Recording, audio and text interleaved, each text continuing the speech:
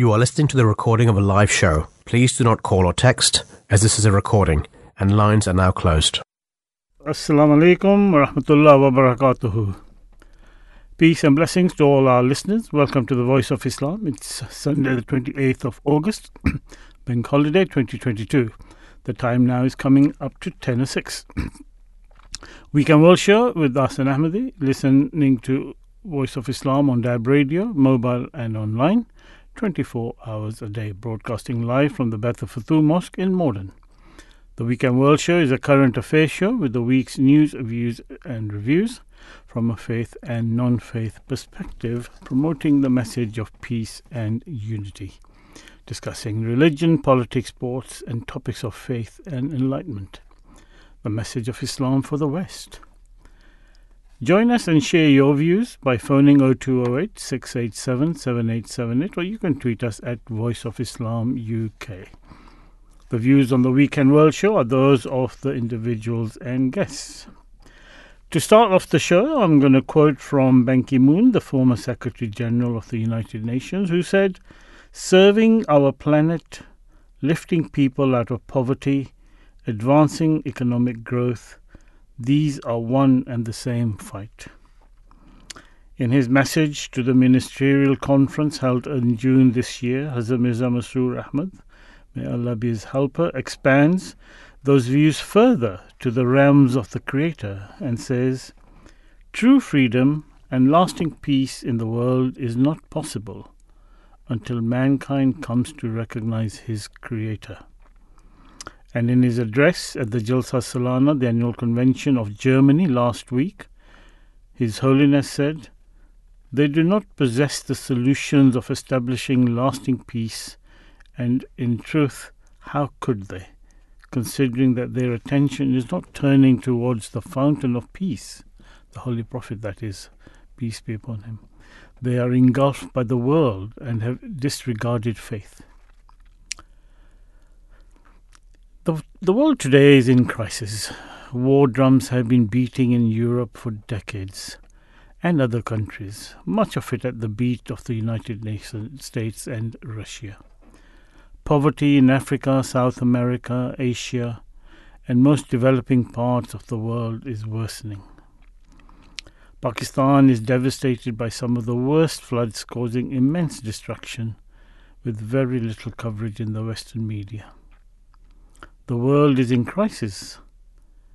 The rich Western lifestyles are now also under threat, with many struggling to survive the reliance on food banks,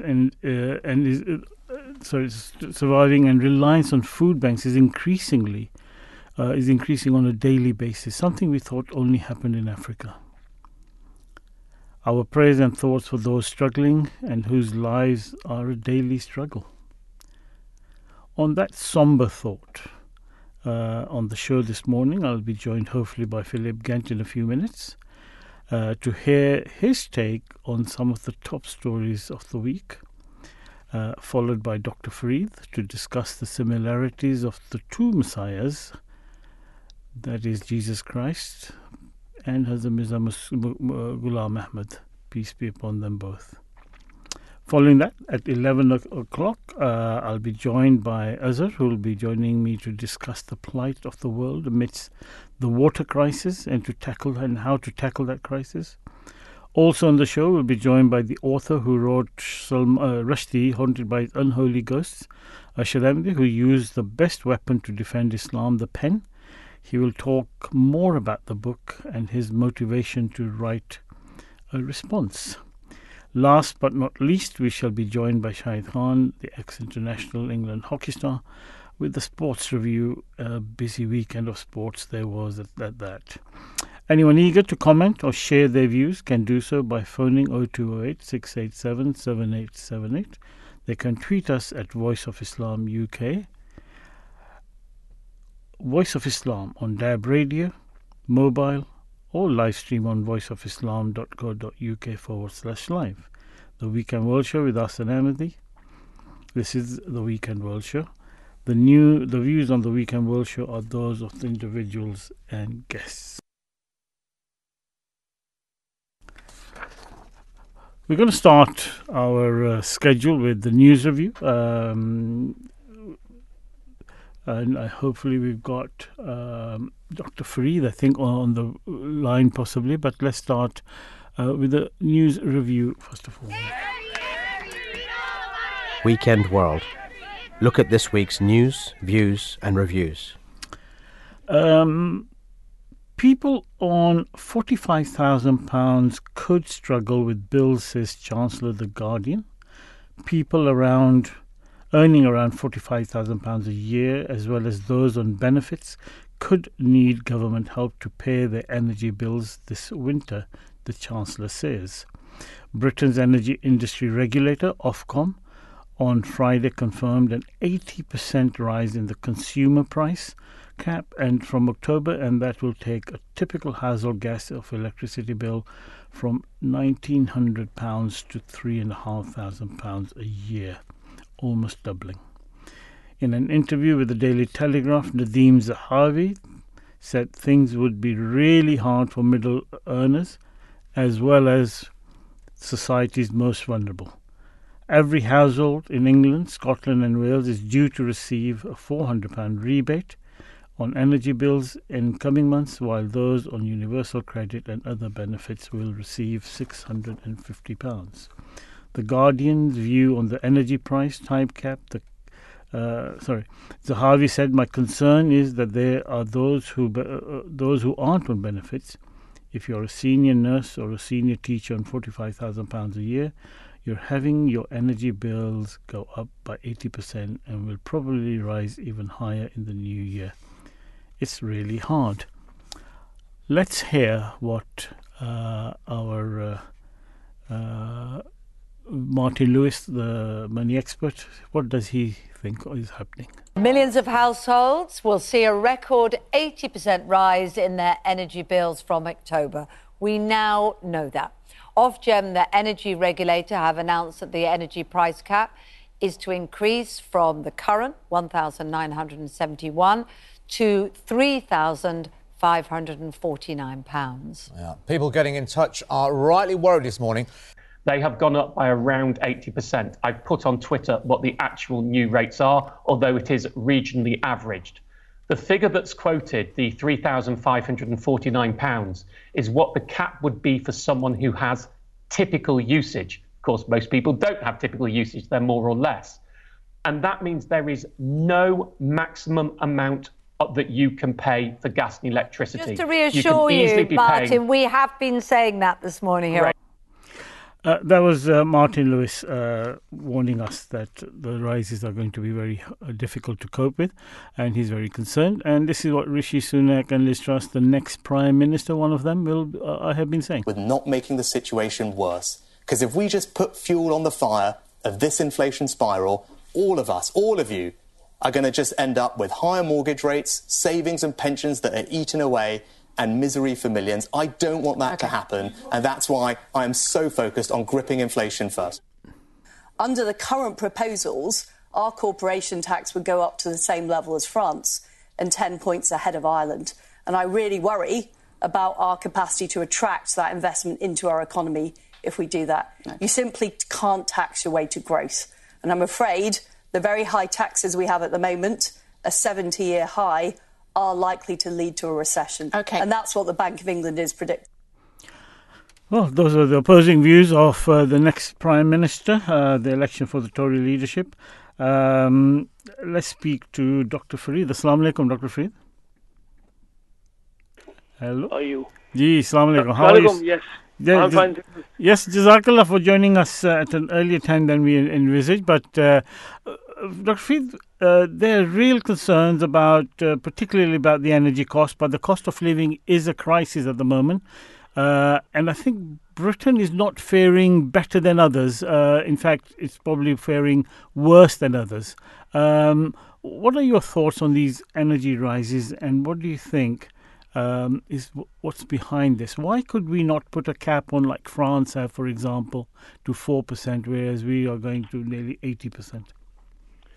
I think, Arsene, you're asking the wrong person, and I think no one, in the sense that even the politicians and all the experts, and you hear so much of on the media. The ministers talking, your so-called experts talking, and no one knows the answer.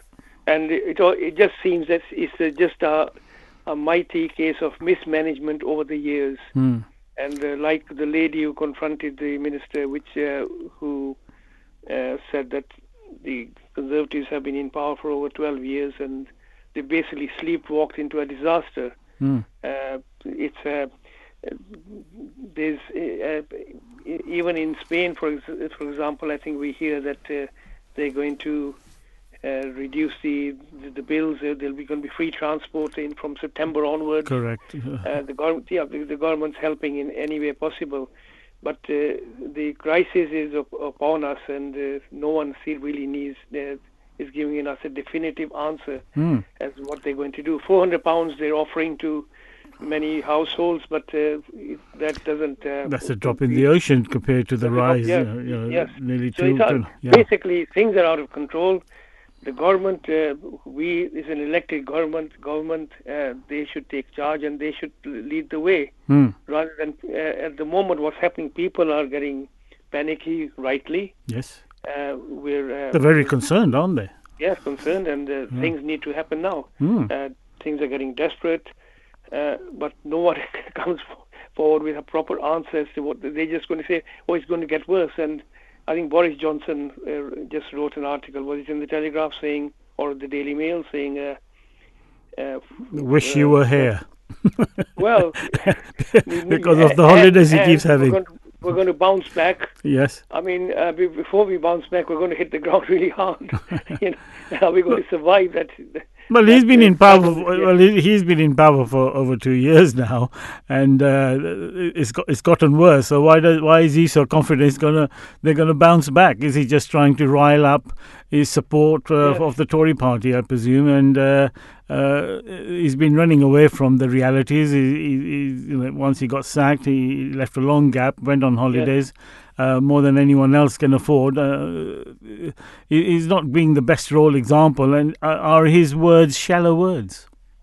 Yes, I mean, interestingly, the thing was he's still the leader, and in a crisis, it doesn't mean that although you're going to relinquish your leadership within a few weeks, when the going gets tough, you don't just leave your post and say, well, you deal with it. I think it shows a negative aspect to his character. A lot of people are disillusioned by that.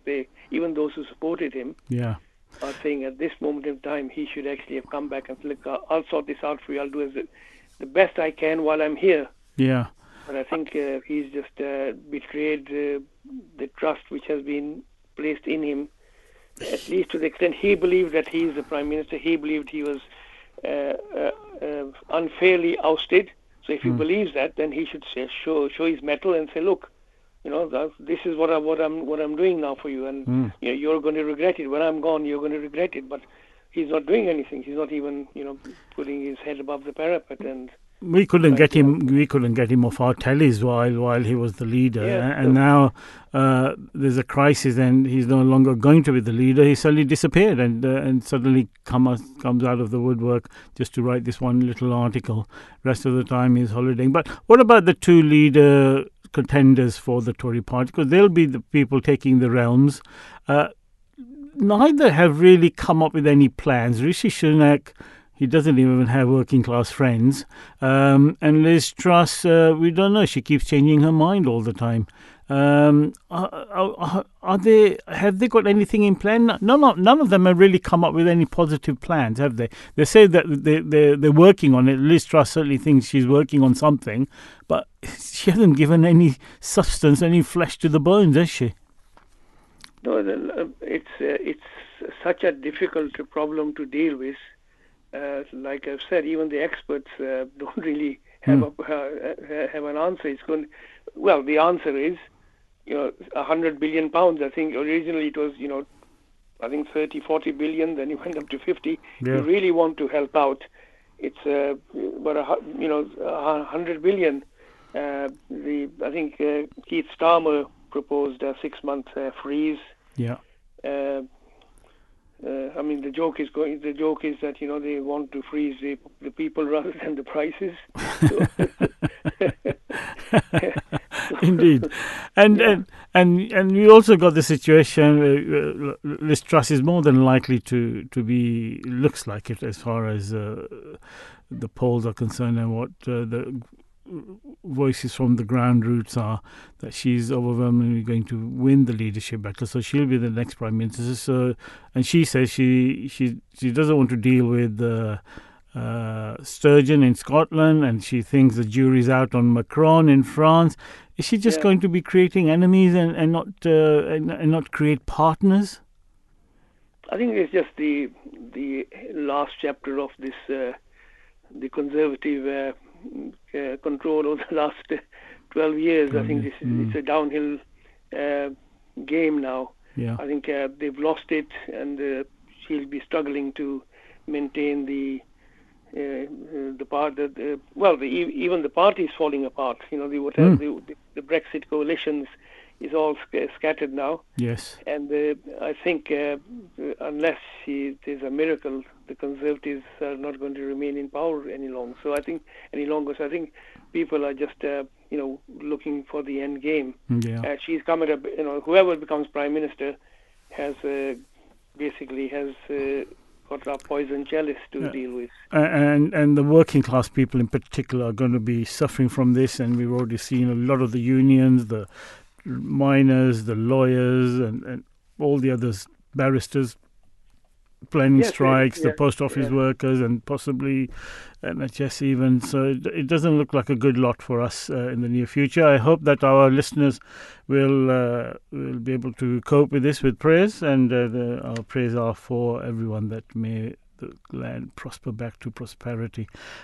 On the other side of the news this week was the story of Olivia Pratt-Korbel. 2 men held over fatal shooting in Liverpool released on bail. This was from the Telegraph, was it? No, from the BBC. 2 men held over fatal shooting of 9-year-old Olivia Pratt-Korbel in Liverpool have been released on bail. Police arrested 36-year-old man from Huyton and a 33-year-old man from Dovecourt on suspicion of murder and 2 counts of attempted murder. Both have been released on bail, and the 36-year-old has been recalled to prison after breaching the terms of his license. Now, the National Crime Agency, they say in their website, pistols, revolvers and shotguns are the firearms most frequently used illegally in the UK. We have seen a gradual increase of working and are working to prevent the supply into the UK. The majority of shootings in the UK are committed by street gangs involved in many types of criminality, such as armed robberies and drug distribution. Data shows that illegal ammunition is also increasingly available in the UK. Are we following the United States, where although guns are not legally allowed to be possessed, unlike in America, but the increased use of guns and the killing of innocent, and this is not the first innocent killing in Liverpool, we've had several over the past 10 years or so, is gang warfare and the use of gun going to be a real issue for us? And it's only the innocent who die in these, don't they? Yeah, no, thank God I don't think we're anywhere near the United States or countries where guns are readily available. You can't go into Tesco's or Morrison's and buy a machine gun like you can in the States. You go to Walmart and you can buy, a heavy weapon. I suppose you go to Pakistan, you go into the bazaars in the Pakhtun areas, and you can, buy a Kalashnikov. Kalashnikovs, yeah. So it's not. I think it's still difficult, but if you know the right people, just reading today, you can get a handgun for 150 pounds in Liverpool.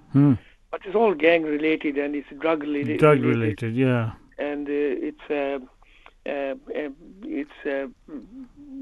an ongoing battle. At the core of it is just the breakdown of, I suppose, of social society, isn't it? It is, yes. And the crime justice system is broken. Criminals as people will argue that the punishments are not robust enough to deter them, and it's something which crime is on the increase, and unfortunately the police, they do a good job, but they're under resourced, aren't they?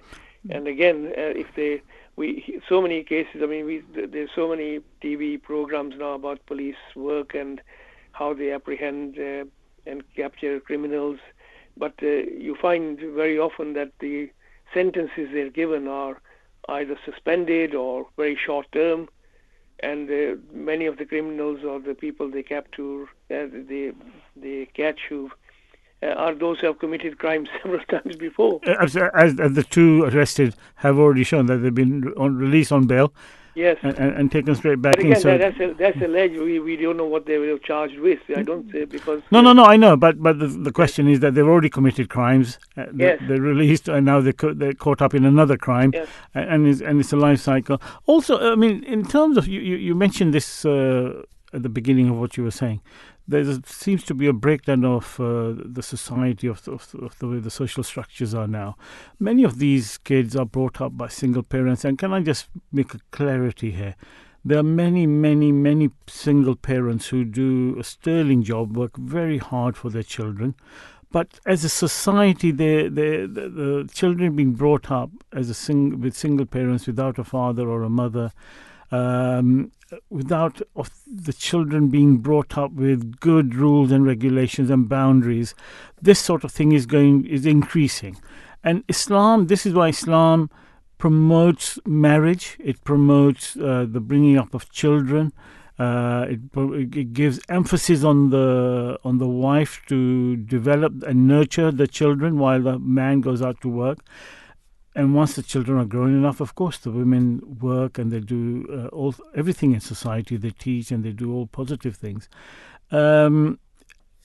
Is turning away from God is partly to a reflection of what is happening in our societies? Well, yes, definitely. I think the moral standards and values, even coming down, saying good manners, how to behave, all these factors are molded by parents, and we make a there's a sweeping sort of statement that it doesn't matter whether it's a single parent or not. Children, if they are, like you already said, there are some good single parents. But ask the child. Why don't you ask a 5-year-old, ask a 6-year-old, would they prefer a mum or dad, or would they prefer to just have dad and not mum, or would they prefer to have mum and not dad? All of them would say, I want a mum and a dad. Absolutely. They've got the different roles. The mum is more sympathetic. She's motherly. The father, takes to, they're more adventurous, and also a sense of sort of discipline is more inculcated by the father. But it all depends on different societies. But it's the basic building block of a society is a family where you've got two parents looking after the household and looking after the children, and putting in their own input as to and guiding the children in their own particular way. That's it. And if you start losing that, the number of children who are born out of wedlock, there are couples who are not married but they're together. So we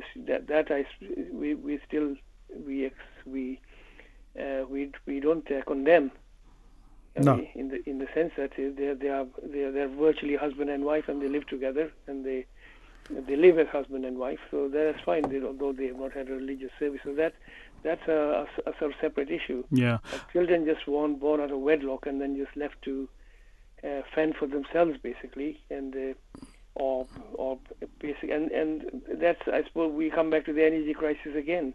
You've got many households where you've got it's a single parent earning money, or the mother has to go out. For example, a single mother has to go out to work to be able to support her children, and she will do that. And then with the crisis coming up, and who looks after the welfare of the children? You hand it over to someone, a stranger, and you hand over a large chunk of your income to that carer. So the money is always going to be tight. So and Islam puts a very important emphasis on motherhood and particularly the role of women in society. They are basically the mother of your societies, aren't they? A very high status. The Holy Prophet said that paradise lies at the feet of your mother. That emphasizes the importance Islam gives to the role of a mother. Yes, absolutely, and that cannot be belittled. That's a very a high status which the Holy Prophet of Islam has given to women. That respect your mothers, and it's so imbibed on it's impressed on us from childhood that respect your parents. Yeah. But especially very much respect your mother. Indeed. And if you respect her, then the whole philosophy of the saying that paradise lies at the feet of the mother is that if you respect your mother, that's the way to paradise. Indeed. Dr. Saab, we could talk lots more on this subject, but we brought you on especially for our next segment of the show, which was Faith in Focus. I'm going to start off with a verse of the Holy Quran, chapter 5, verse 76. ما المسيح ابن مريم إلا رسول قد خلت من قبله الرسل وأمه صديقة كانا يأكلان الطعام انظر كيف نبين لهم الآيات ثم انظر أنا يؤفكون. The Jews, according to their understanding of the biblical history, are waiting for a Messiah to bring about the victory and the promised land. The Christians accept Jesus as the Messiah, but from their understanding are waiting for his return, having believed he resurrected bodily into heaven and will return ultimately with the victory of Christianity. Islam is divided into two camps. One believe that he did resurrect into the heavenly body like the Christians do, and will also return, whilst a growing number of but as a Muslim they say, whilst a growing number of beginning to adopt that the resurrection was not bodily, and nor will be the return. Mirza Ghulam Ahmad, peace be upon him, claimed that Jesus died a natural death and argued that Jesus had appeared just as Jesus had appeared in the 14th century after Moses the promised Messiah, i.e. the Mahdi, the reformer, must also appear in the 14th century after Muhammad, peace and blessings of Allah be upon him, and claimed that he was that second Messiah.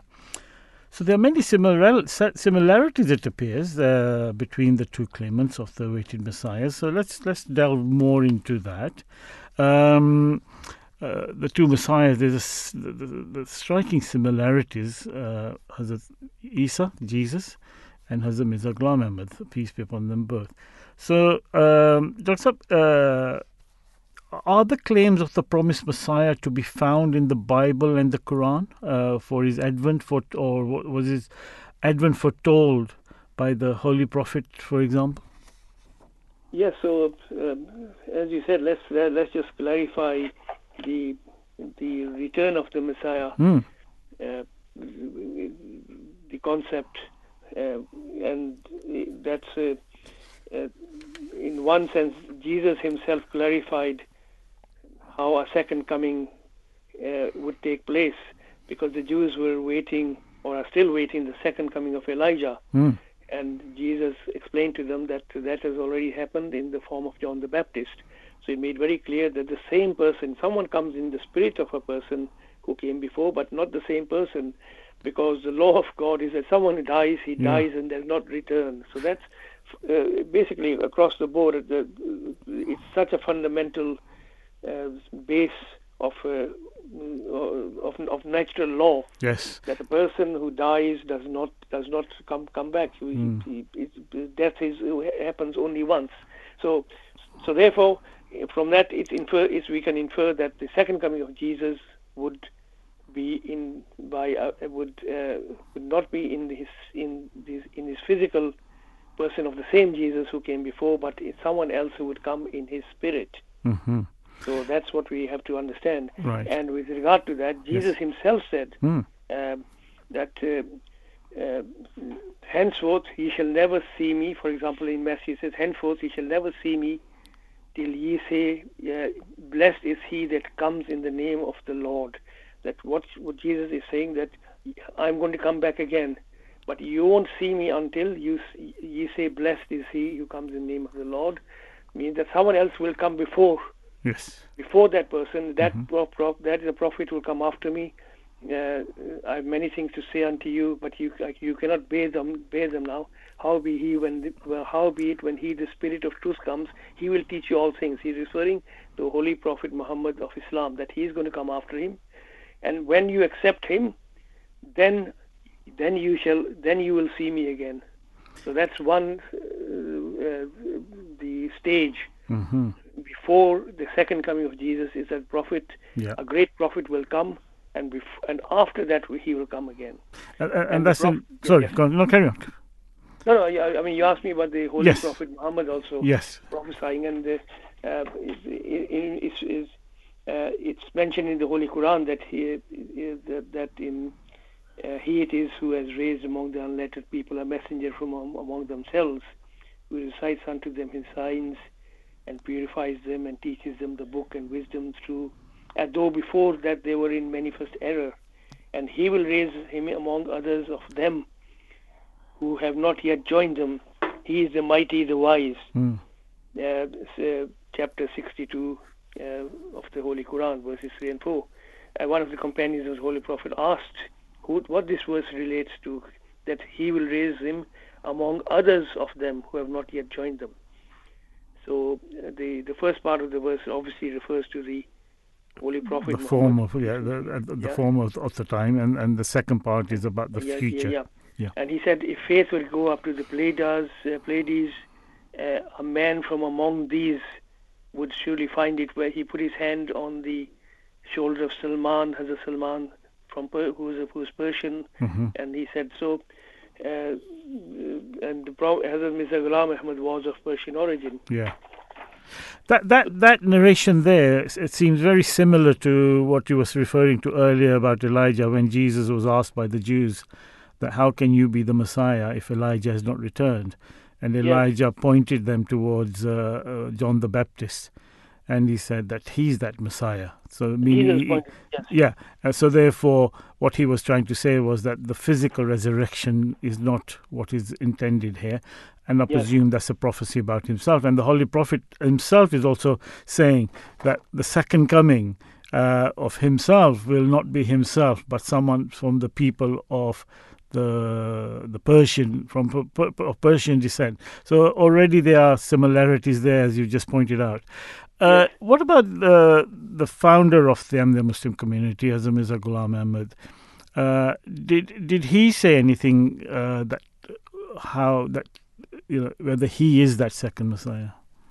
Well, that's the basis of his claim, that he was the Messiah, and he's also claimed that God gave him this title, and also gave him the title of Isa bin Maryam. I mean, even in Hadith, it's mentioned the title of Isa ibn Maryam is mentioned, Jesus, son of Mary, and that's why a lot of people get confused on that. But we can also go into later if we have time, that why he was called, how he became Ibn Maryam. But Jesus, the original, the first Jesus, was physically the son of Mary. But in simple terms, let us say that the Prophet Mirza Ghulam Muhammad of Qadian claimed that he was also Ibn Maryam in the spiritual sense. If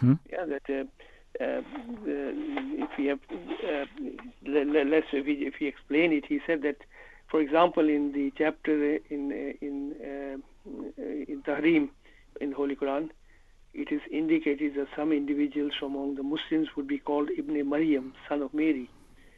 For in this chapter, the faithful are compared to Mary, and afterwards the breathing of a soul into her, that is the faithful like her, is mentioned. So this indicates that those who are faithful, who observe complete obedience to divine commandments, make themselves like Mary, and they will be rewarded by God by being made Christ-like. Okay, so he received, for example, Hazrat Mirza Ghulam Muhammad of Qadian received the revelation that, O Mary, enter thou and thy friends into paradise. O Mary, I breathe into thee the soul of truth. He has been compared to Mary. So he says this is where I'm addressed as. God addressed him, O Jesus, I will cause thee to die a natural death, and would then raise thee to myself. Reference to the Holy Quran. Yeah. Well, but he says that this was addressed to me also. I am addressed as Jesus Christ, as if raised from the dignity of Mary to the dignity of Christ. So it's a spiritual evolution. Or advent. You start off being like Mary, and it applies to all believers can achieve that standard of being like Mary. Yeah. So there's nothing wrong or odd about it, and it's mentioned in the Holy Quran that this is one of the levels or standards which true Muslims ought to try to attain, to attain the standards which Mary attained, and then from then on you will receive blessings and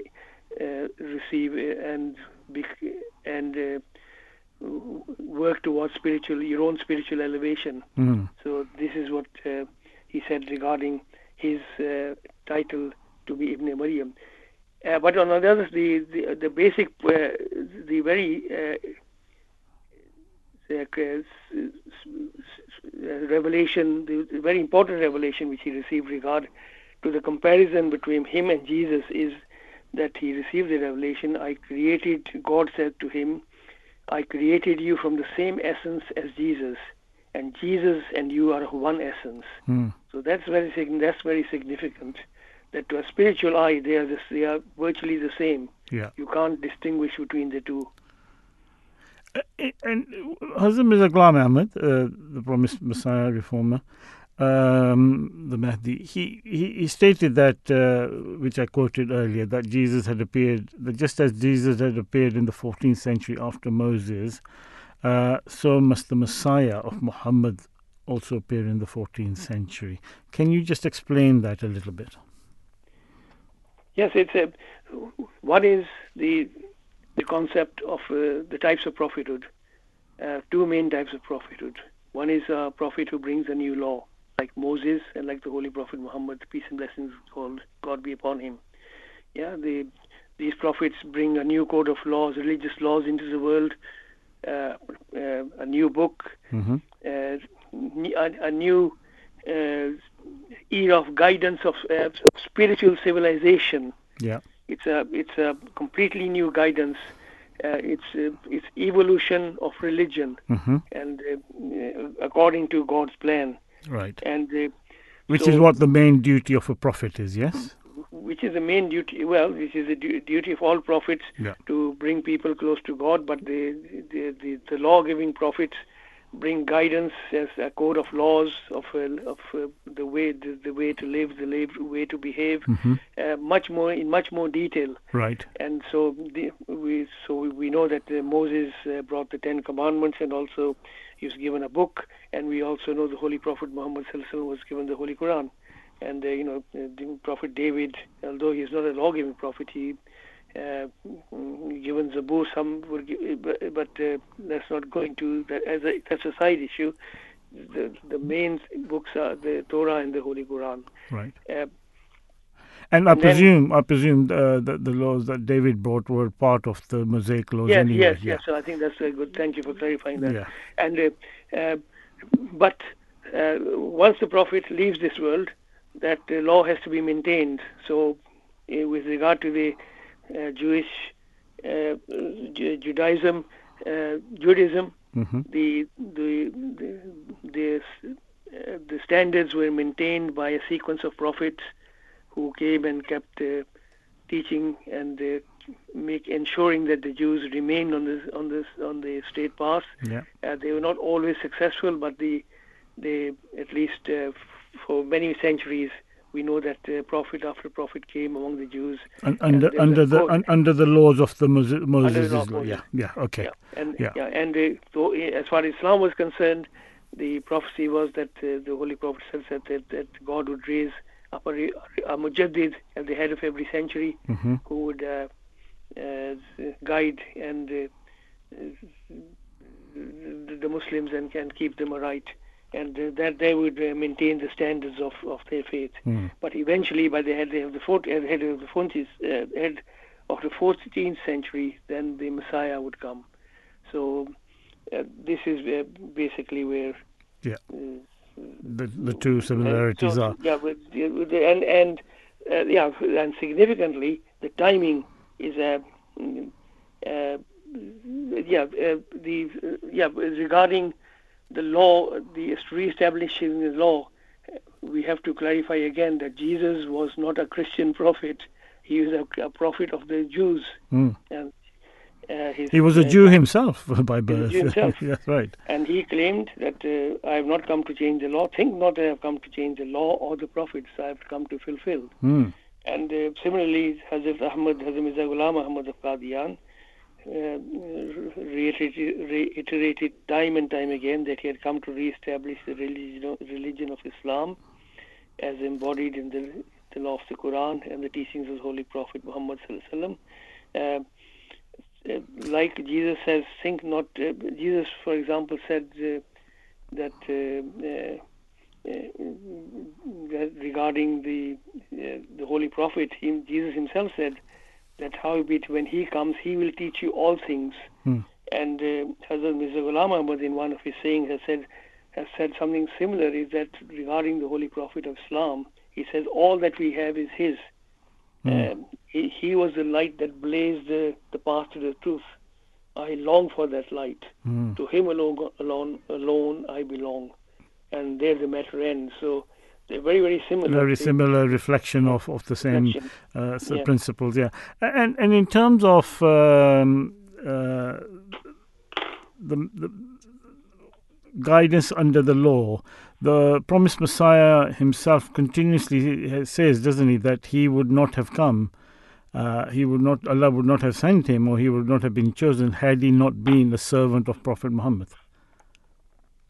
Yeah, absolutely. You have to, if you are reforming a religion, not from the outside, but from within. From within. Yeah, you are a subordinate prophet, and that is the basis of his claim that he was an ummati prophet. He was a subordinate prophet, just like Jesus was a subordinate prophet of Moses. Of Moses. And also so interesting is that the timing that Jesus appeared 1400 years after Moses, and Hazrat Mirza Ghulam Ahmad appeared 1400 years after the coming of the Holy Prophet. So it indicates that the coming of prophets is not haphazard. It's a spiritual phenomena which works according to a timing schedule regulated by God Himself. Yeah. That it's not that just God just decides to send a prophet. There's a reason and rhyme to it, and there's also a timing to it. Yeah.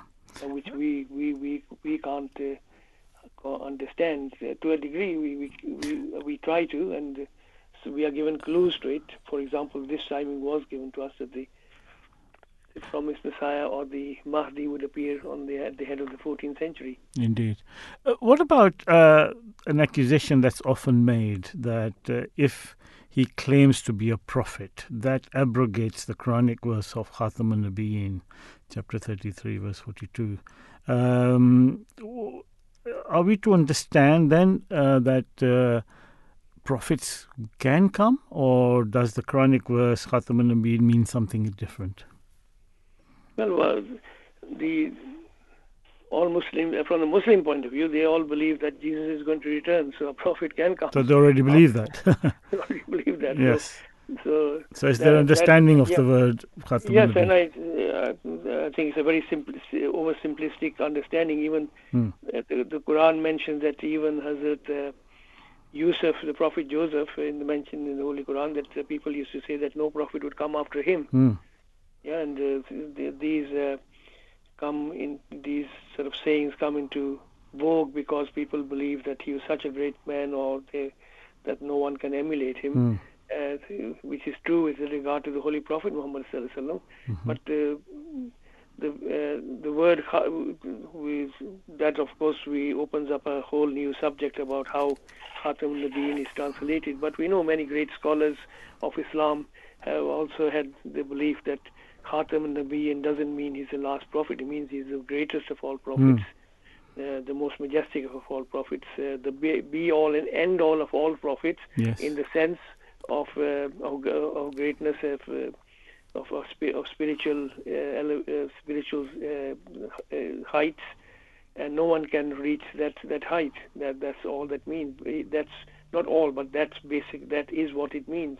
That the Holy Prophet, everyone has that is the standard we have to all try to aim for. But it's not that no one can come after him who cannot be a prophet. And if he has to be a prophet, that prophet has to have the stamp of authority of the Holy Prophet Muhammad, peace and blessings upon him. He is the seal of the prophets. So anyone who comes after him, and he is a prophet, he can only be a prophet if he has that seal from the Holy Prophet Muhammad. That approval, yeah. You were mentioning that the Quran points out about the second coming. You gave that verse from Surah Jummah, verse 3 to 4. Was there something similar prophecy from Moses or from the Bible about the second coming of that Messiah, of the first Messiah? Yes, there's the prophecy, a great prophecy in Deuteronomy about the coming of a prophet after Moses, and it's always been read as only applying to the Holy Prophet Muhammad. As Muslims believe that it applies to the Holy Prophet Muhammad sallallahu alaihi wasallam, and so many points in it just fit perfectly on the character and the of the Holy Prophet Muhammad sallallahu alaihi wasallam. But if you look at the verse closely, the prophecy in Deuteronomy, the first part of it says, "The Lord thy God will raise up unto thee a prophet from the midst of thee, of thy brethren, like unto me. Unto him you shall hearken." And the second part says, "I will raise them up a prophet from among their brethren." Okay, so what some commentators, and I think the fourth Khalifa of the Ahmadiyya Muslim community, Hazrat Mirza Tahir Ahmad, said that the first part of it relates to the coming of Jesus, because he will be from the midst of thee, means that he will be a prophet who will come from among you. So in fact, the prophecy relates to two prophets. One is Jesus, whereas the Christians say that the whole of it relates to Jesus, and it does not mention, this does not relate to the Holy Prophet Muhammad sallallahu alaihi wasallam at all. Peace and blessings of God be upon him at all. But that is an argument we can have with the Christians. The Jews believe that the prophecy has not been fulfilled yet in any sense, that no prophet has come which has fulfilled that part of the prophecy. They were still waiting for that great prophecy in Deuteronomy. We say it increases the stature and the greatness of Hazrat Moses, that such an incredible such a prophecy which is mentioned in Deuteronomy. It also alludes to the fact that many parts of the Torah are true, have been retained, and actually the word of God, because no one could have predicted such a majestic prophecy. It's a really incredible prophecy if you read it word for word about the coming. I mean, we can perhaps do a different program about prophecies of the Holy Prophet, about the Holy Prophet Muhammad, peace and blessings of God be upon him, in earlier books. But that's quite it's a fascinating prophecy. Indeed. It proves that the Torah was true, or parts of it, or that definitely it was originally a true book of God, that Moses was a true prophet of God. It enhances his greatness.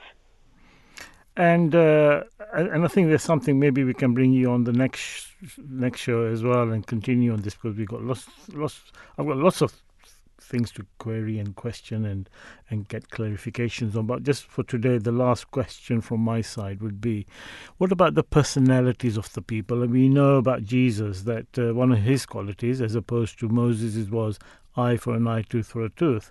Jesus was turn the other cheek. If they take your shirt, give them your coat, and that type of attitude. Very meek and very humble approach to compared to what the Jewish people were taught initially.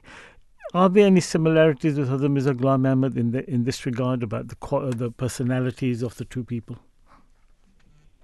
In what sense? In terms of humility and meekness, what were the qualities of Jesus and of Hazrat Masih Maud, the promised Messiah?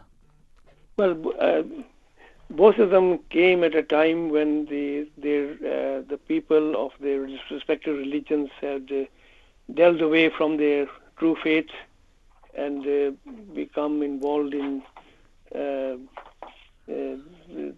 bad practices. And their aim was to just reform them and bring them back onto the right path again. Muslims had suddenly decided that the only way to achieve their rights or to spread their faith was to use violence or to fight oppression just by violence alone, while and Jesus taught that you should turn the other cheek, you should calm down a bit, and the Hazrat Mirza Ghulam Ahmad also clarified the concept of jihad, that jihad only is only allowed when someone tries to destroy your religion. So in that sense, both were inclined to bring the people back to the right and go back to the original teachings of their faith, which was, although an eye for an eye and tooth for a tooth also applies in Islam, but also you have to look at the other aspect, that when you're not on the conditions are not the same as if violence is not being perpetrated against you, then it's the last line of action. Last line of action. Yeah. So, whereas the first line of action is to be meek, to be humble, to be forgiving, and in the case of the promised Messiah, Hazrat Mirza Ghulam Ahmad, he often says that you will be attacked, you'll be ridiculed, but your response will be praise for them. Yes, I mean if you go back to the Prophet Muhammad sallallahu alaihi wasallam, peace be upon him, predicted that his people in the days of the Messiah would be in the same condition as the Jews were at the time of the coming of their Messiah. Right. They'd be like the left and right shoes of a person. So very similar in structure. Indeed. They will suffer from the same diseases. The remedy must be the same. The Messiah came to remedy the disease of the Jews, yes, and a Messiah would come to remedy the disease or the misguided, stray views of the Muslims. Dr. Freed, I'm ever so sorry to cut you off, but we are at the 11 o'clock news.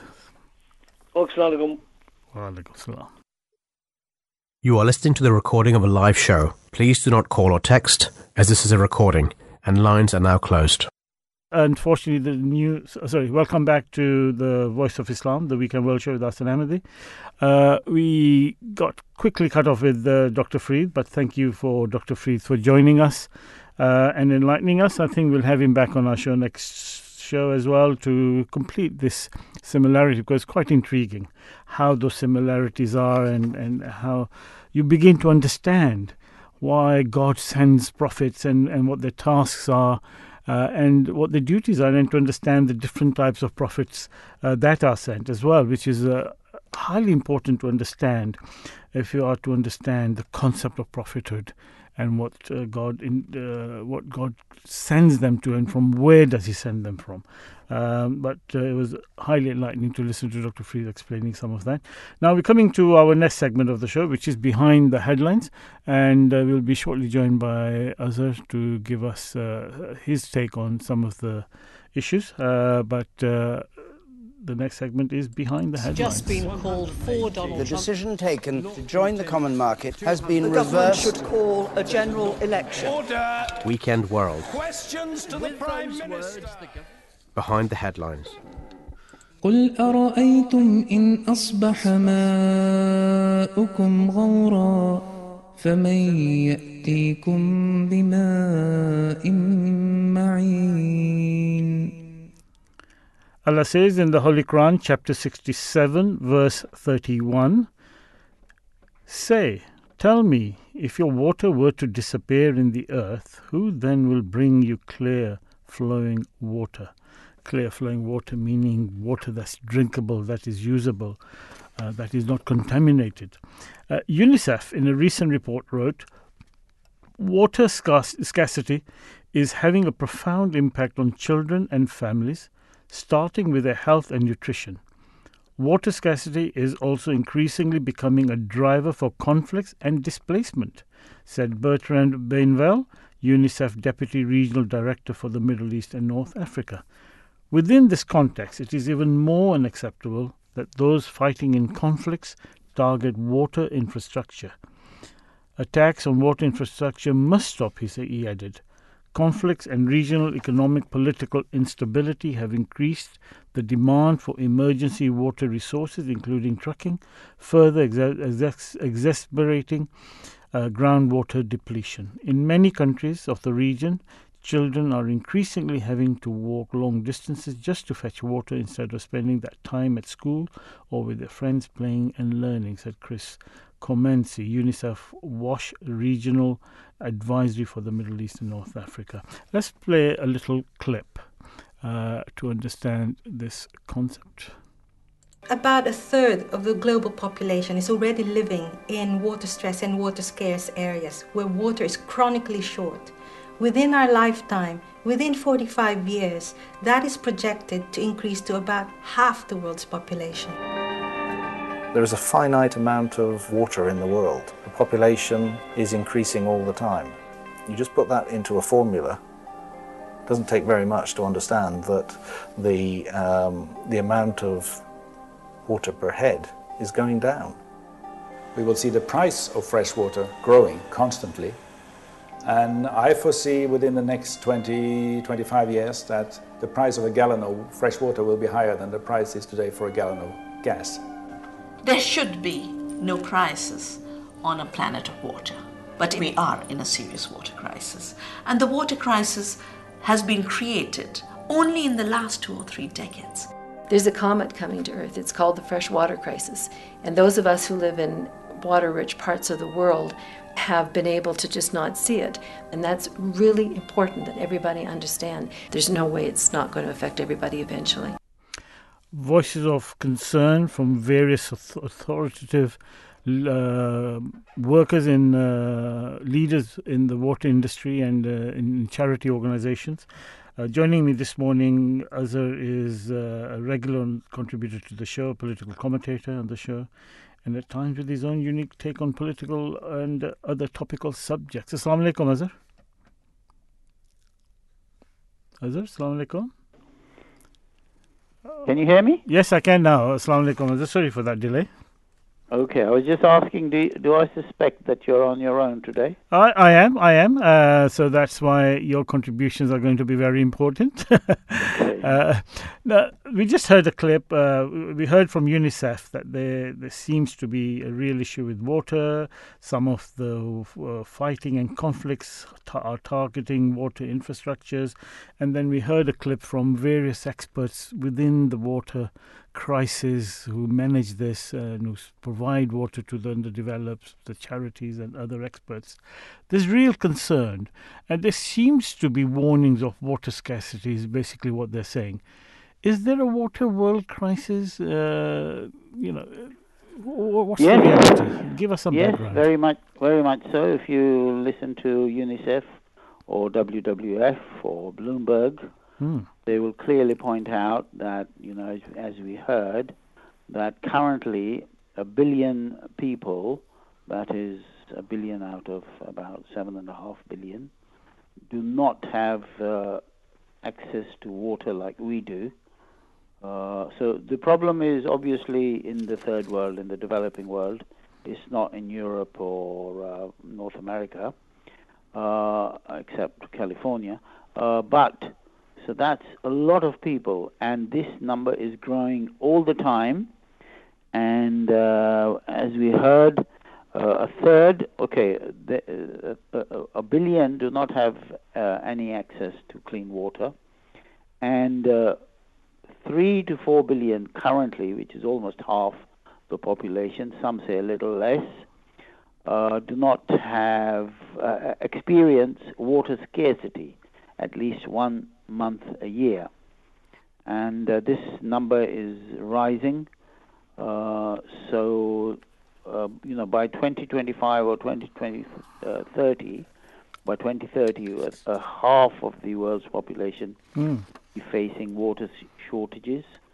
And unless drastic steps are taken by the world, not only by the developing countries, but by the developed countries as well, and if we do not have international cooperation, then there will be, privation, economic privation for a large part of the world. Which countries are the worst affected? Yes. I mean, even in Europe, we know in UK, in the USA, in Europe recently we had floods as well. Is Europe also suffering, or is it certain parts of the world which are suffering more? Yes. In Europe, the Mediterranean countries are suffering, and they have to, watch their steps because the future might be more precarious. For example, Portugal, Spain, Italy, Greece, because of the hot weather, they are suffering currently. They have to be very careful as to their agricultural methods. All of, you asked me worldwide which countries are worst affected. So all of North Africa, especially Egypt, Libya, Sudan, then West Africa, countries like Mali, Niger, Burkina Faso, Southwest Sahara. I think we'll have to discuss this at the end when we look at our own charities, what they're doing. Then the Middle East, Iran, Lebanon, Yemen. Now, Yemen is a very severe case because it's not only water shortage, it is also famine and hunger for a very large part of the population. And the causes, as we know, are the war, which has been exacerbated by the Saudi bombing. Seems to be not water raining on them, but bombs. Yes, well, there we have it. There's the tragedy, as you put it succinctly. In Asia, we have very severe water situations in Pakistan, India, Afghanistan. In Southern Africa, there's Botswana, Angola. In South America, Chile and Peru. And in America, California seems, also Arizona and Nevada because of the deserts there. But California is a surprising case, and they will have to watch it. So, but as you can see, Europe largely is, the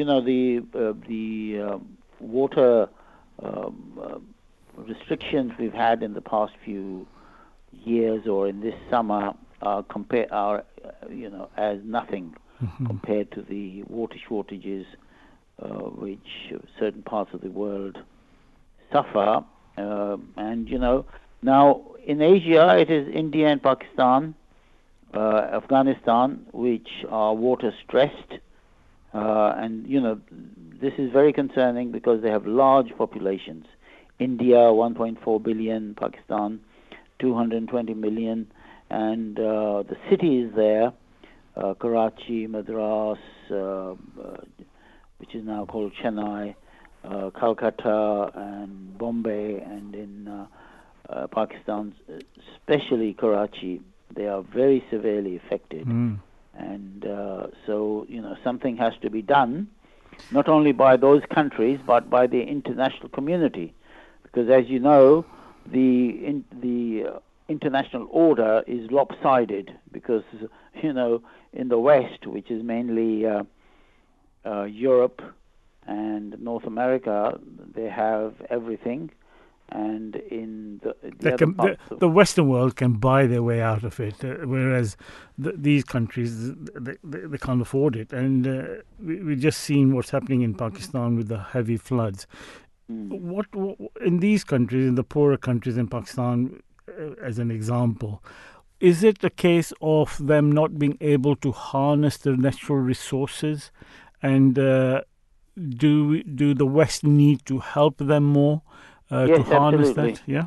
Absolutely correct. Now, we mustn't get there, because we are on Voice of Islam, I didn't want to give the impression that there isn't enough water in the world.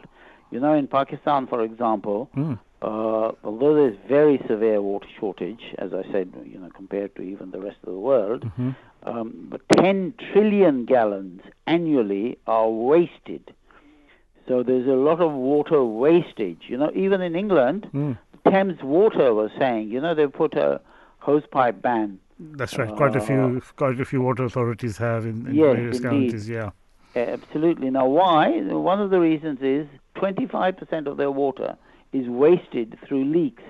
Now, leaks in pipes and in their reservoirs. So you can imagine in a country as where there's economic privation like Pakistan, India, Bangladesh and all that, there is enormous water wastage. So it seems God Almighty has provided all the resource, but the communities, both local and international, and I'm keen to stress that this is an international problem. It's no good for people in England or the West saying, oh, we're okay, and the people in Pakistan and India can look after themselves. Time and again we've said on this show that the world is a global community. Everyone needs to get together. And now this is what the economists are saying, if the people of Pakistan or India or Bangladesh, they do better in their economic situation and in their economic prosperity and development, this is better for the world trade because, Pakistan will produce better or what it does, which is rice and sugarcane and these kind of agricultural products. They will develop their agriculture more.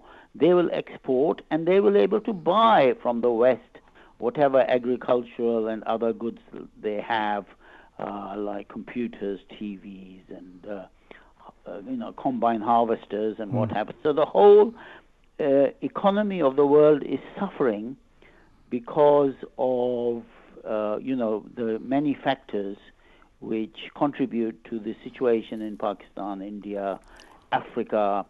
All these countries are suffering, and the West had better wake up. And organizations like the United Nations and the IMF had better wake up and ensure that these countries are helped somehow. Obviously, these countries do not help themselves because some of them have vast reputations of corruption, so that this doesn't go down well with Western countries. Even the IMF. They are reluctant, there's a whole range of issues which are contributing, and people are tearing their hair out as to the economic crisis and water crisis these people are facing. But on top of that, there's all this wastage, and there's they do not have the wherewithal, the economic resource to overcome these problems by building more dams and pipes and reservoirs. All these things are required, and for example. But financially, they're going to struggle, aren't they? They haven't got the resources or the financial resources to do that, so they need help. They need a great amount of help, So this is where countries like China can come in. And they do in Pakistan. Well, they have helped enormously, but they built something, the Gwadar port, which is the biggest infrastructure development for Pakistan. Now, this is a port, and it's this railway and road links from China to Gwadar, but it's not a dam or anything like that. So there needs to be a different emphasis there as well. And, it's up to the people of Pakistan and the international community to make sure that these countries come up. And, they've got to get round their problem of corruption. This is one of the things with Pakistan and some of these developing countries. It very much seems that in underdeveloped countries, corruption plays a key role in the underfunding of projects and what's needed for the people.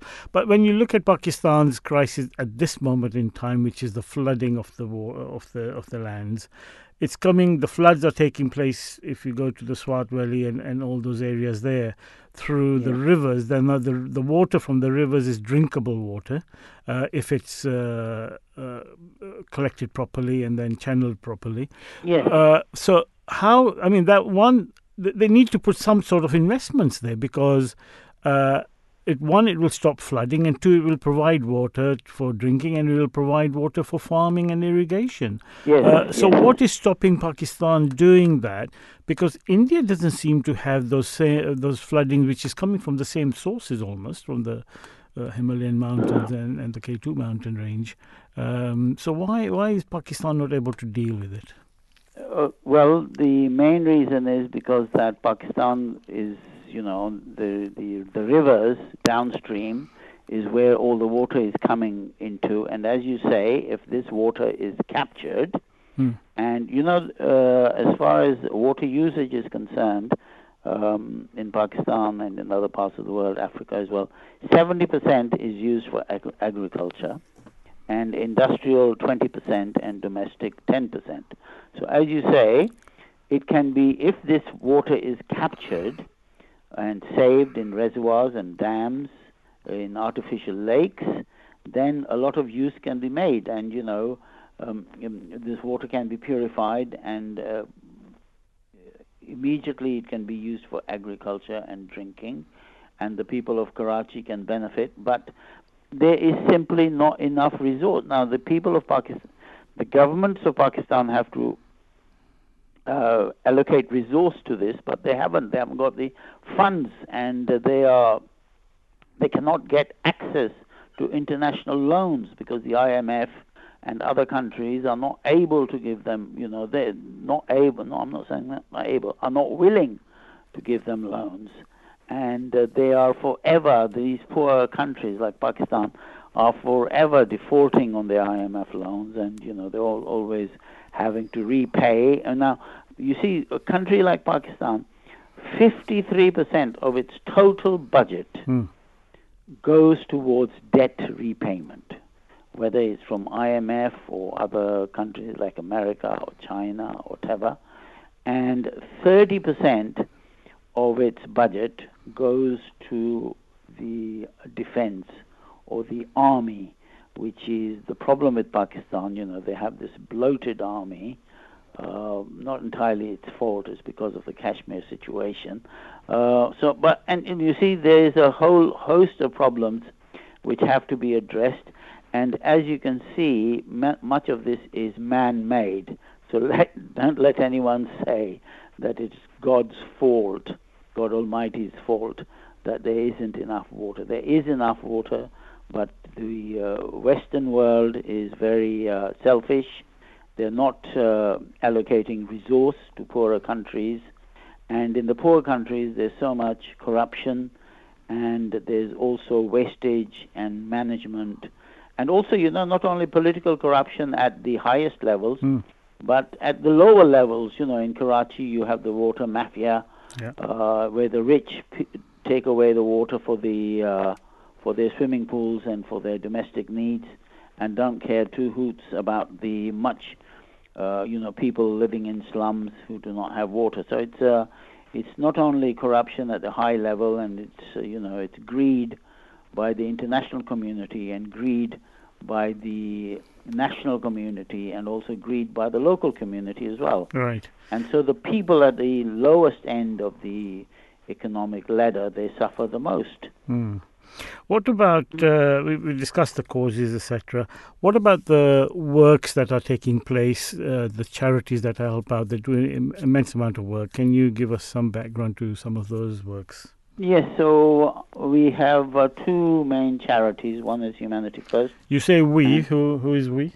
Yeah, sorry, the Ahmadiyya Muslim Association worldwide, under guidance of the present Caliph.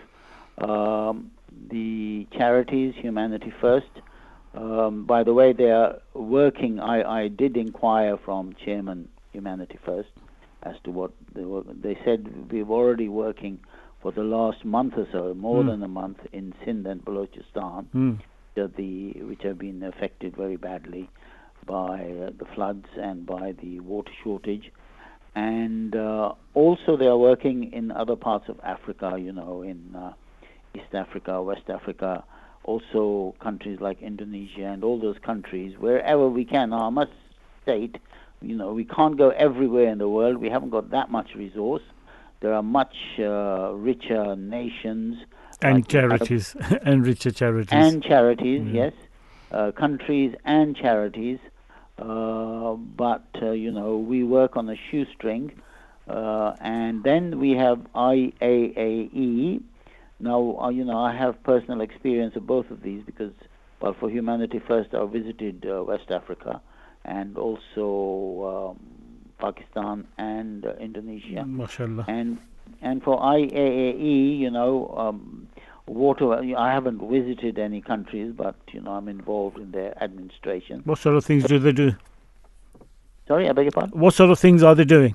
Well, in remote parts of the world, they are setting up water wells, and which are pump generated. And how do you get pumps if you haven't got electricity? Well, you put solar energy. So they employ their staff to put in solar energy. So there's a lot of work to be done in Africa, in remote parts and what have you. Now, unfortunately, Africa is dependent so far on technical help from the West or from our charities. So this, in countries like Mali, Niger, Burkina Faso, Cote d'Ivoire, which is the Ivory Coast, by the way.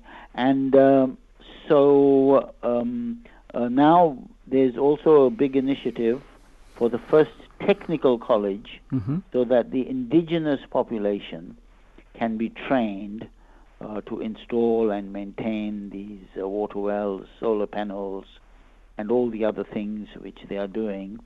So rather than relying on overseas staff to come in, it's best to train indigenous staff. Now this is a long-term. This is a proper long-term plan, isn't it? Absolutely, and it is going to raise the economic profile.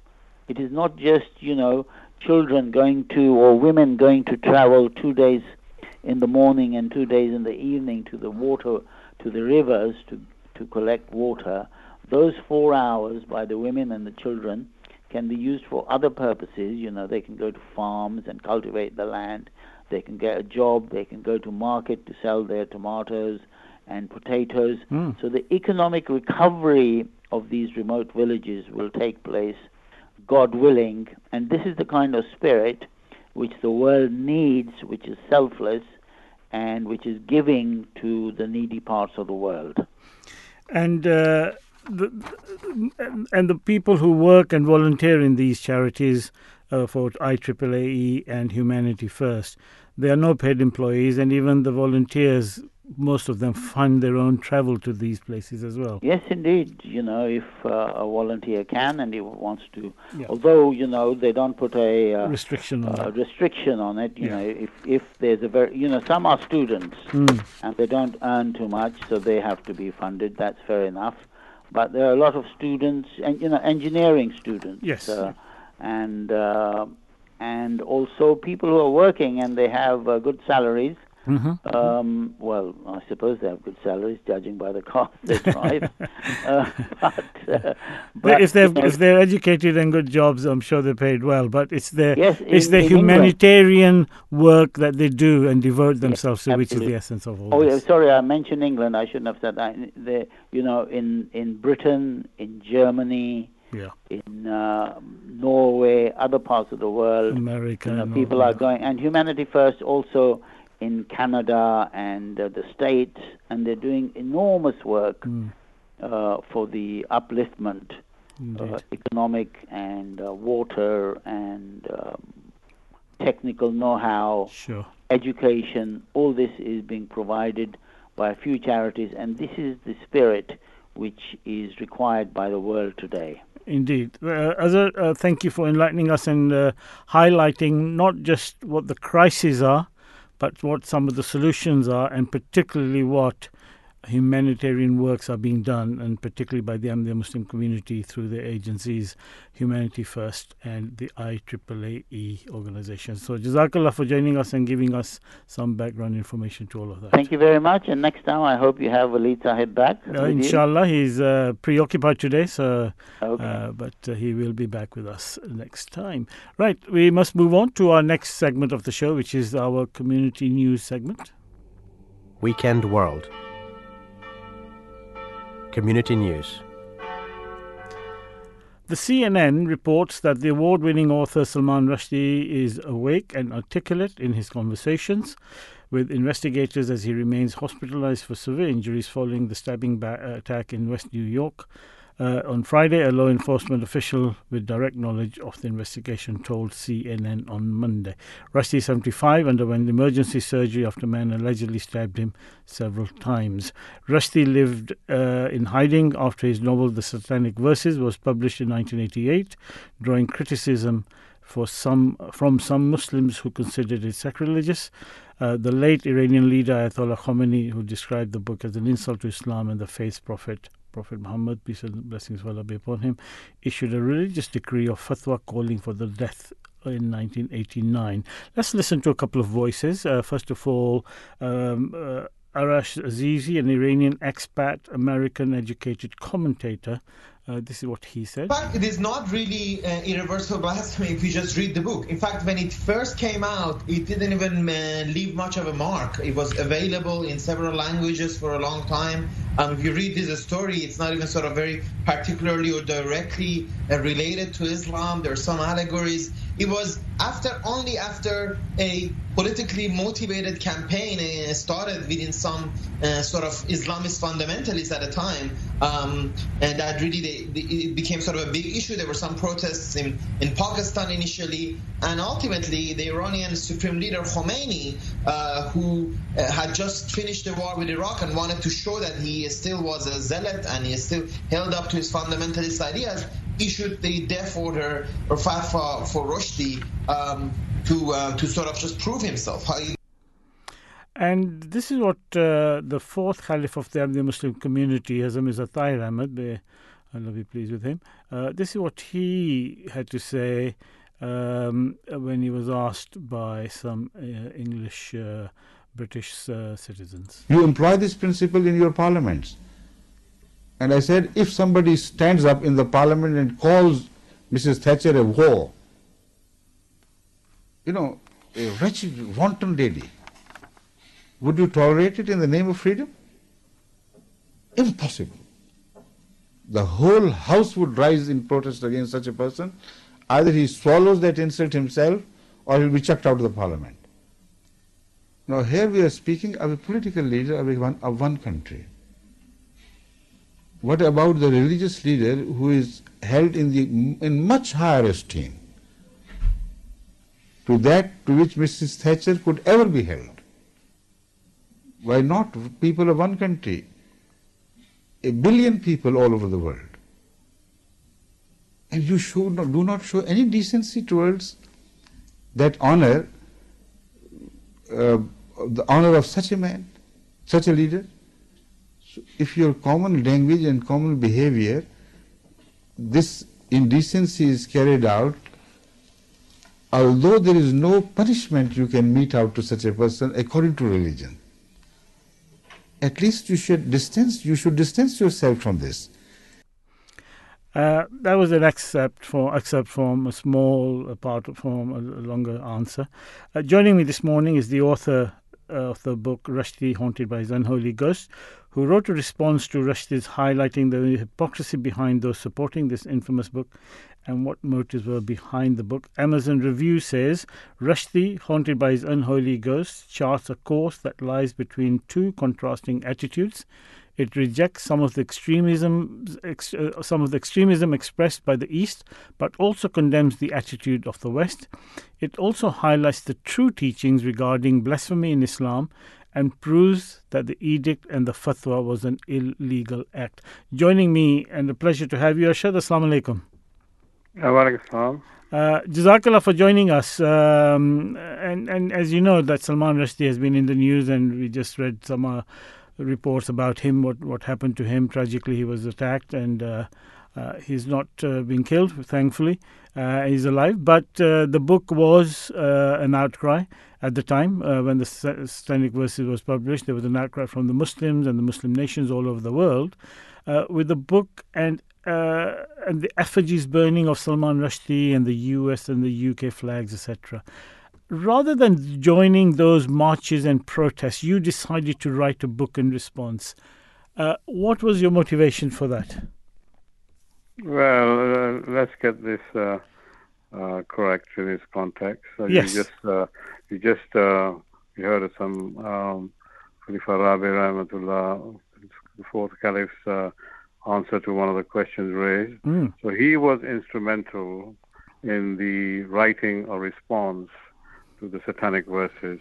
Indeed. Okay. And he assigned me this task back in 1995. And, you know, I was not a knee-jerk reaction, as was mostly by the other Muslims. Indeed.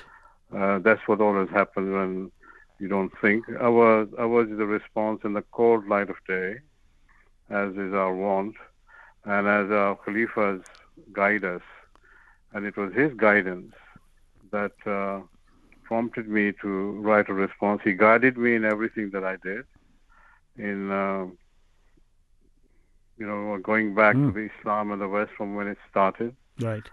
And furthermore, on my own initiative, I wanted to study Rushdie himself and read all his books prior to the Satanic Verses and subsequent to the Satanic Verses to give a fuller picture, because he wasn't just put up to mischief just like that. Arbitrarily, that's right. There must be something behind it, Exactly. It was he was being built up to like a great author from the Muslim fraternity, which would carry more weight if he spoke against Islam, the Prophet, his wives, etc., etc.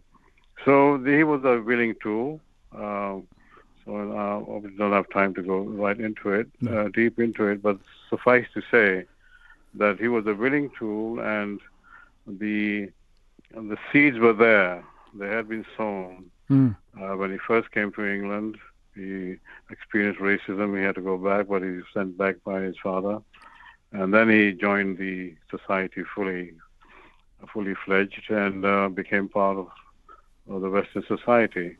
And that's when he started writing. I mean, he wasn't a bad writer, but he uses always the historical backdrop, like the Midnight Children was of the partition. Yes. Of India-Pakistan. That was his first book that got great accolades in it. That got the Booker Prize. Yeah. And in fact, some years later, it got the Booker Prize, you know. They're lifting up even more. This is always a mischief, they want to give him some laurels so that he get recognized, and this obviously works in their favor, because he gets in many people's favor that he's a great author. He can't all be wrong. But my job was to study the anti-Islamic venom in his book, and the excuse that he used that these are all fictional characters is Bahu, because everybody can see through that. The Holy Prophet His noble wives are named, the angels, the prophets are named. So that doesn't carry any weight, and mischief was afoot, and he ultimately paid the price. Yeah, for having gone into hiding. Yeah, you were saying that you had to read his books, not just this particular one, but others as well. You mentioned Midnight Children.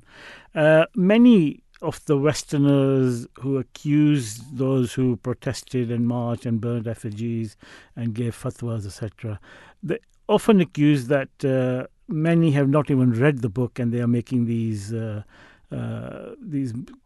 condemnational opinions, etc.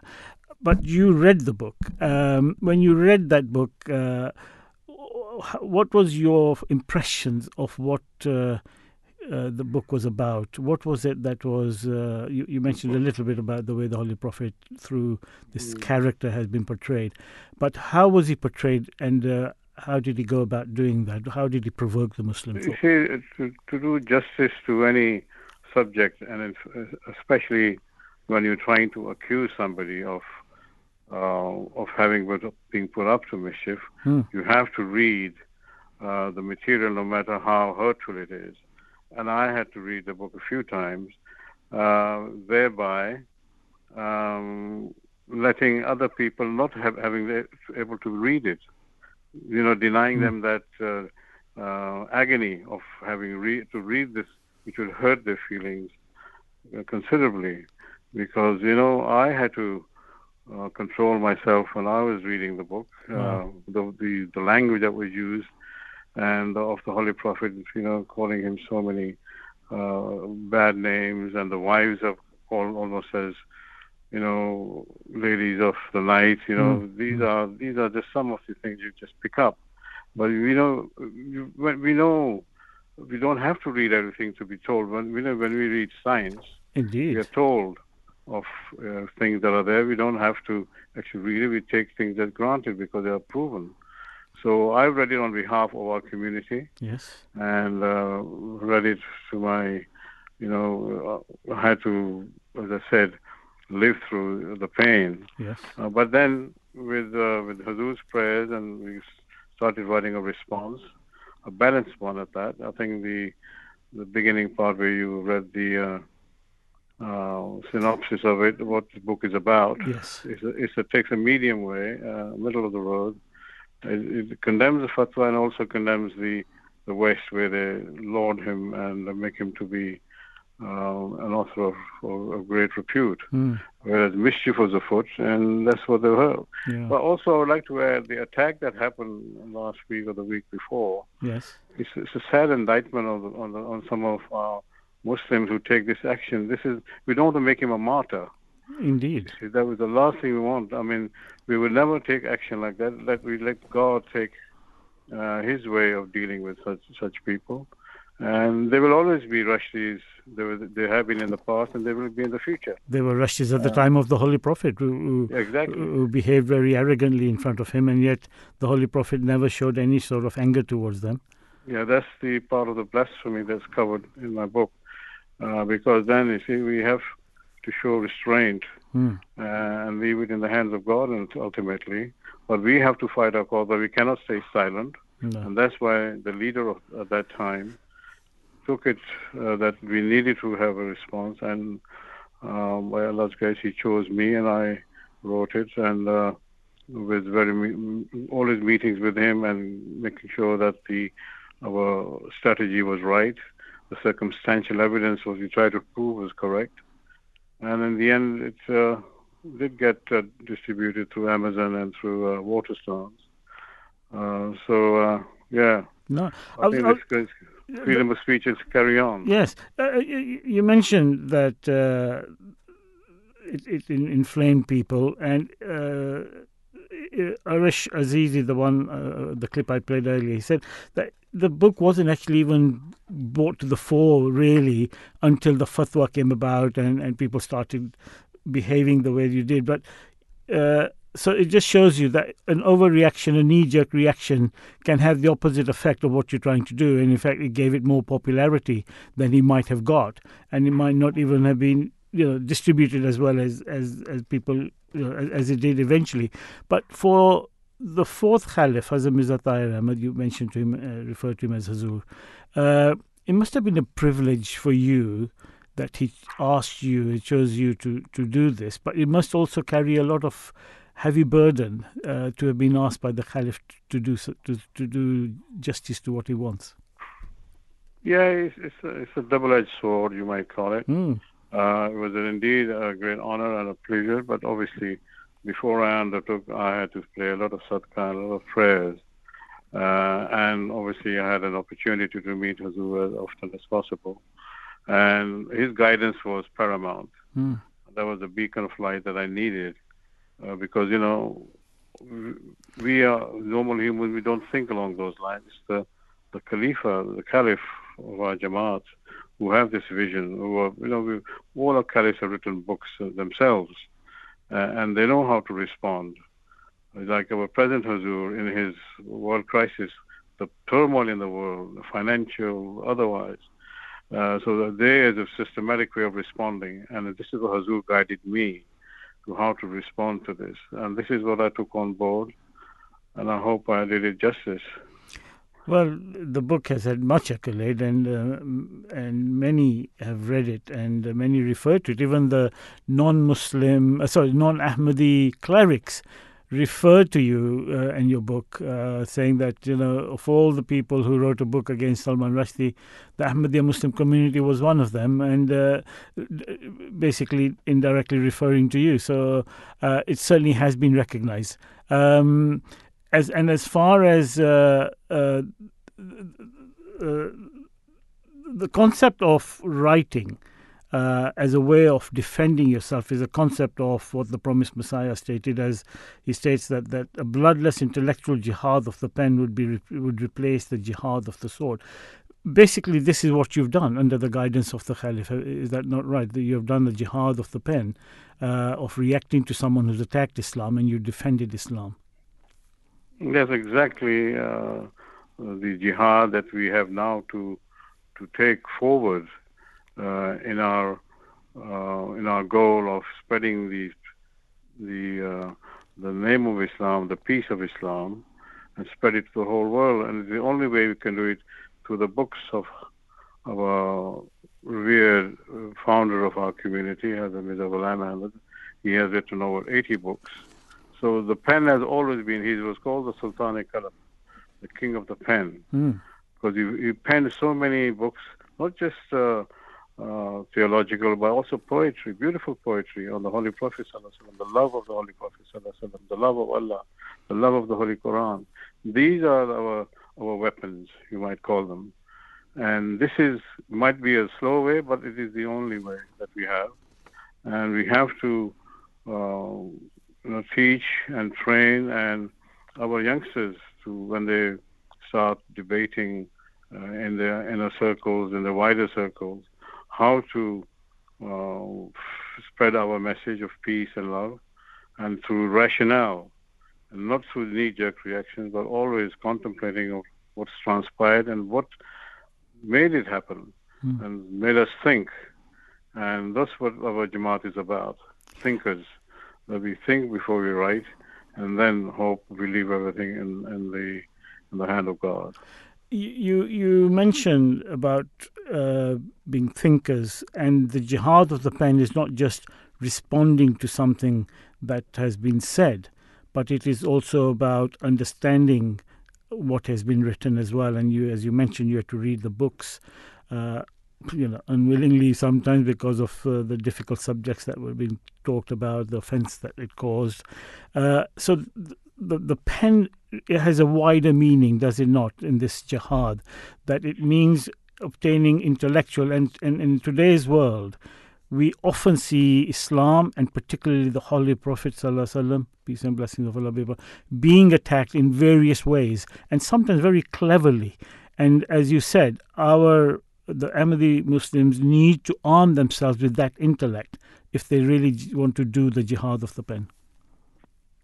Yeah, alhamdulillah, we have many authors within our Jamaat. I know Haris Zafar from America, and there's also the Wrong Kind of Muslim. His name escapes me. All these. Qasim Rashid?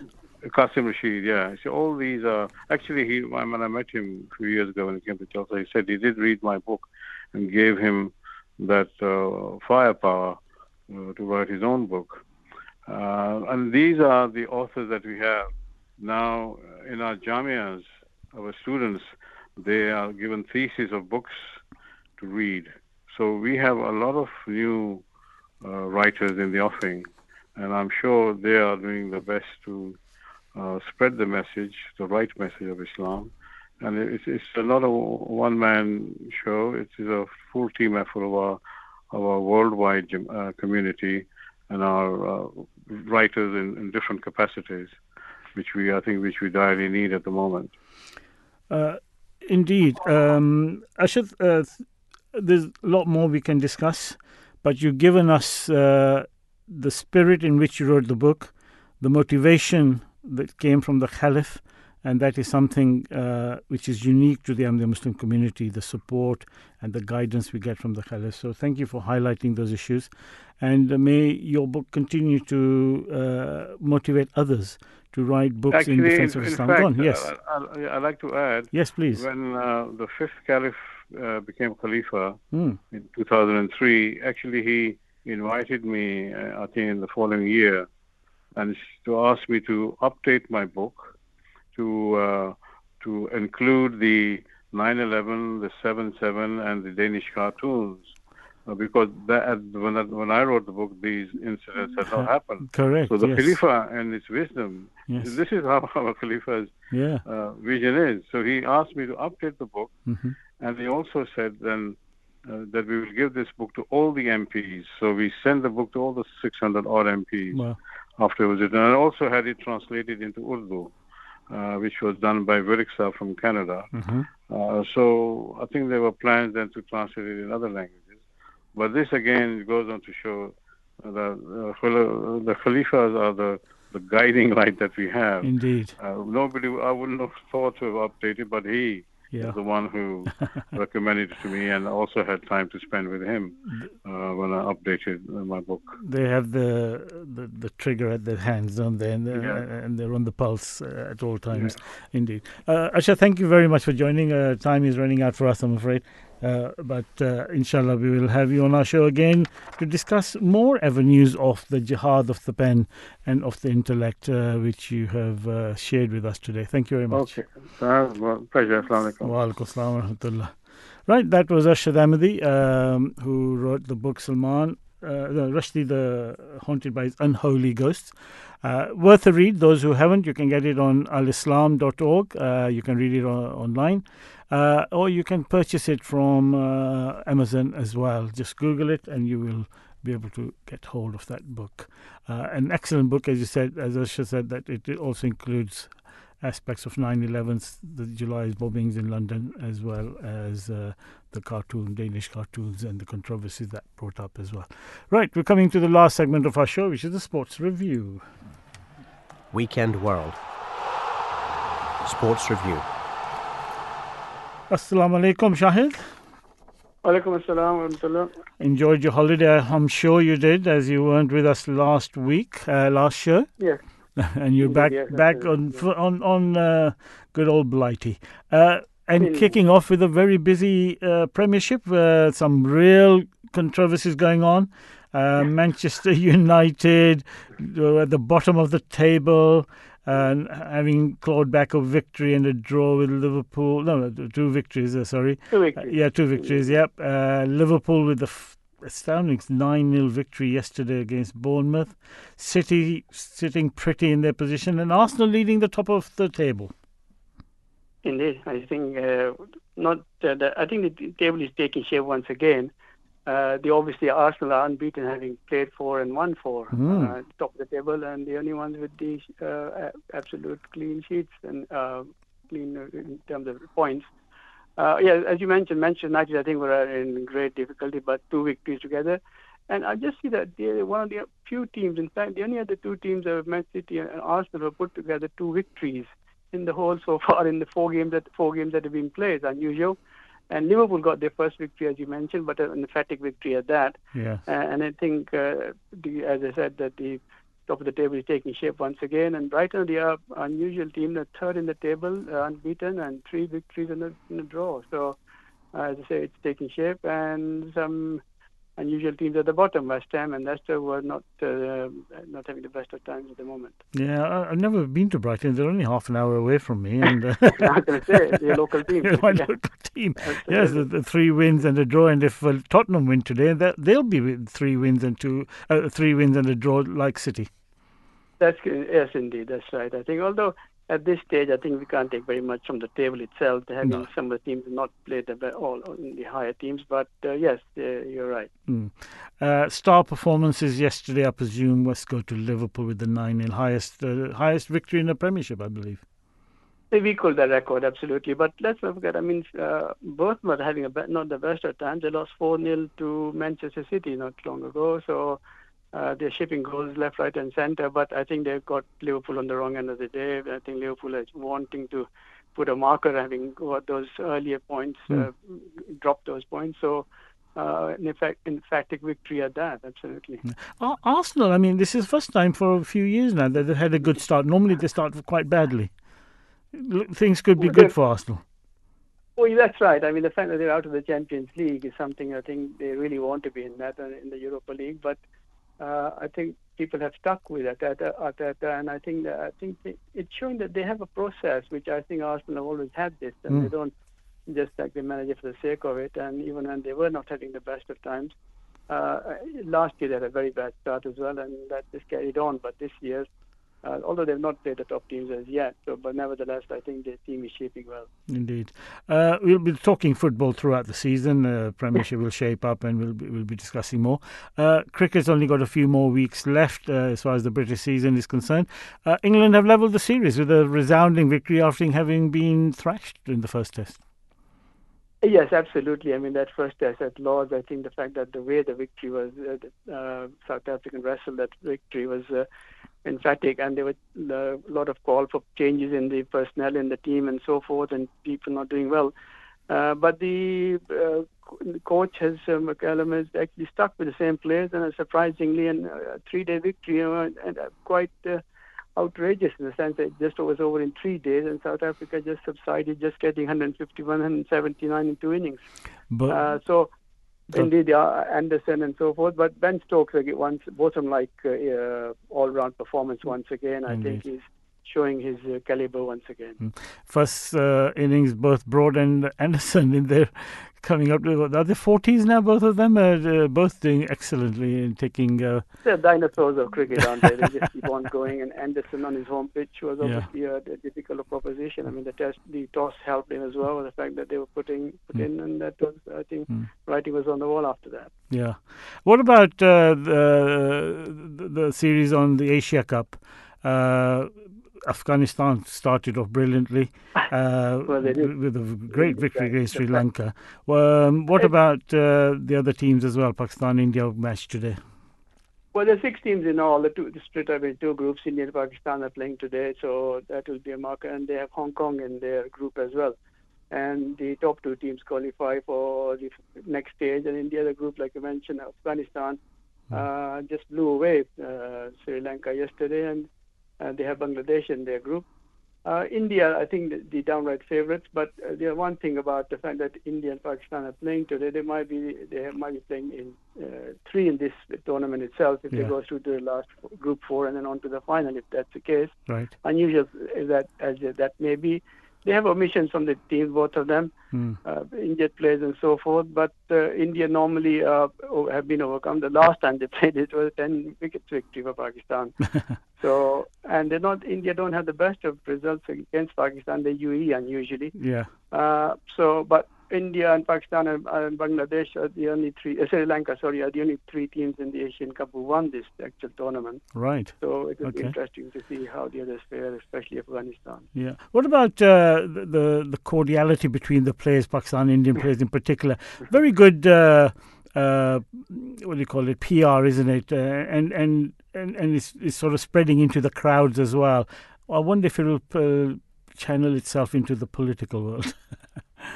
Indeed, absolutely. I mean, the fact that they don't play each other in bilateral series, they haven't done for a long, long time.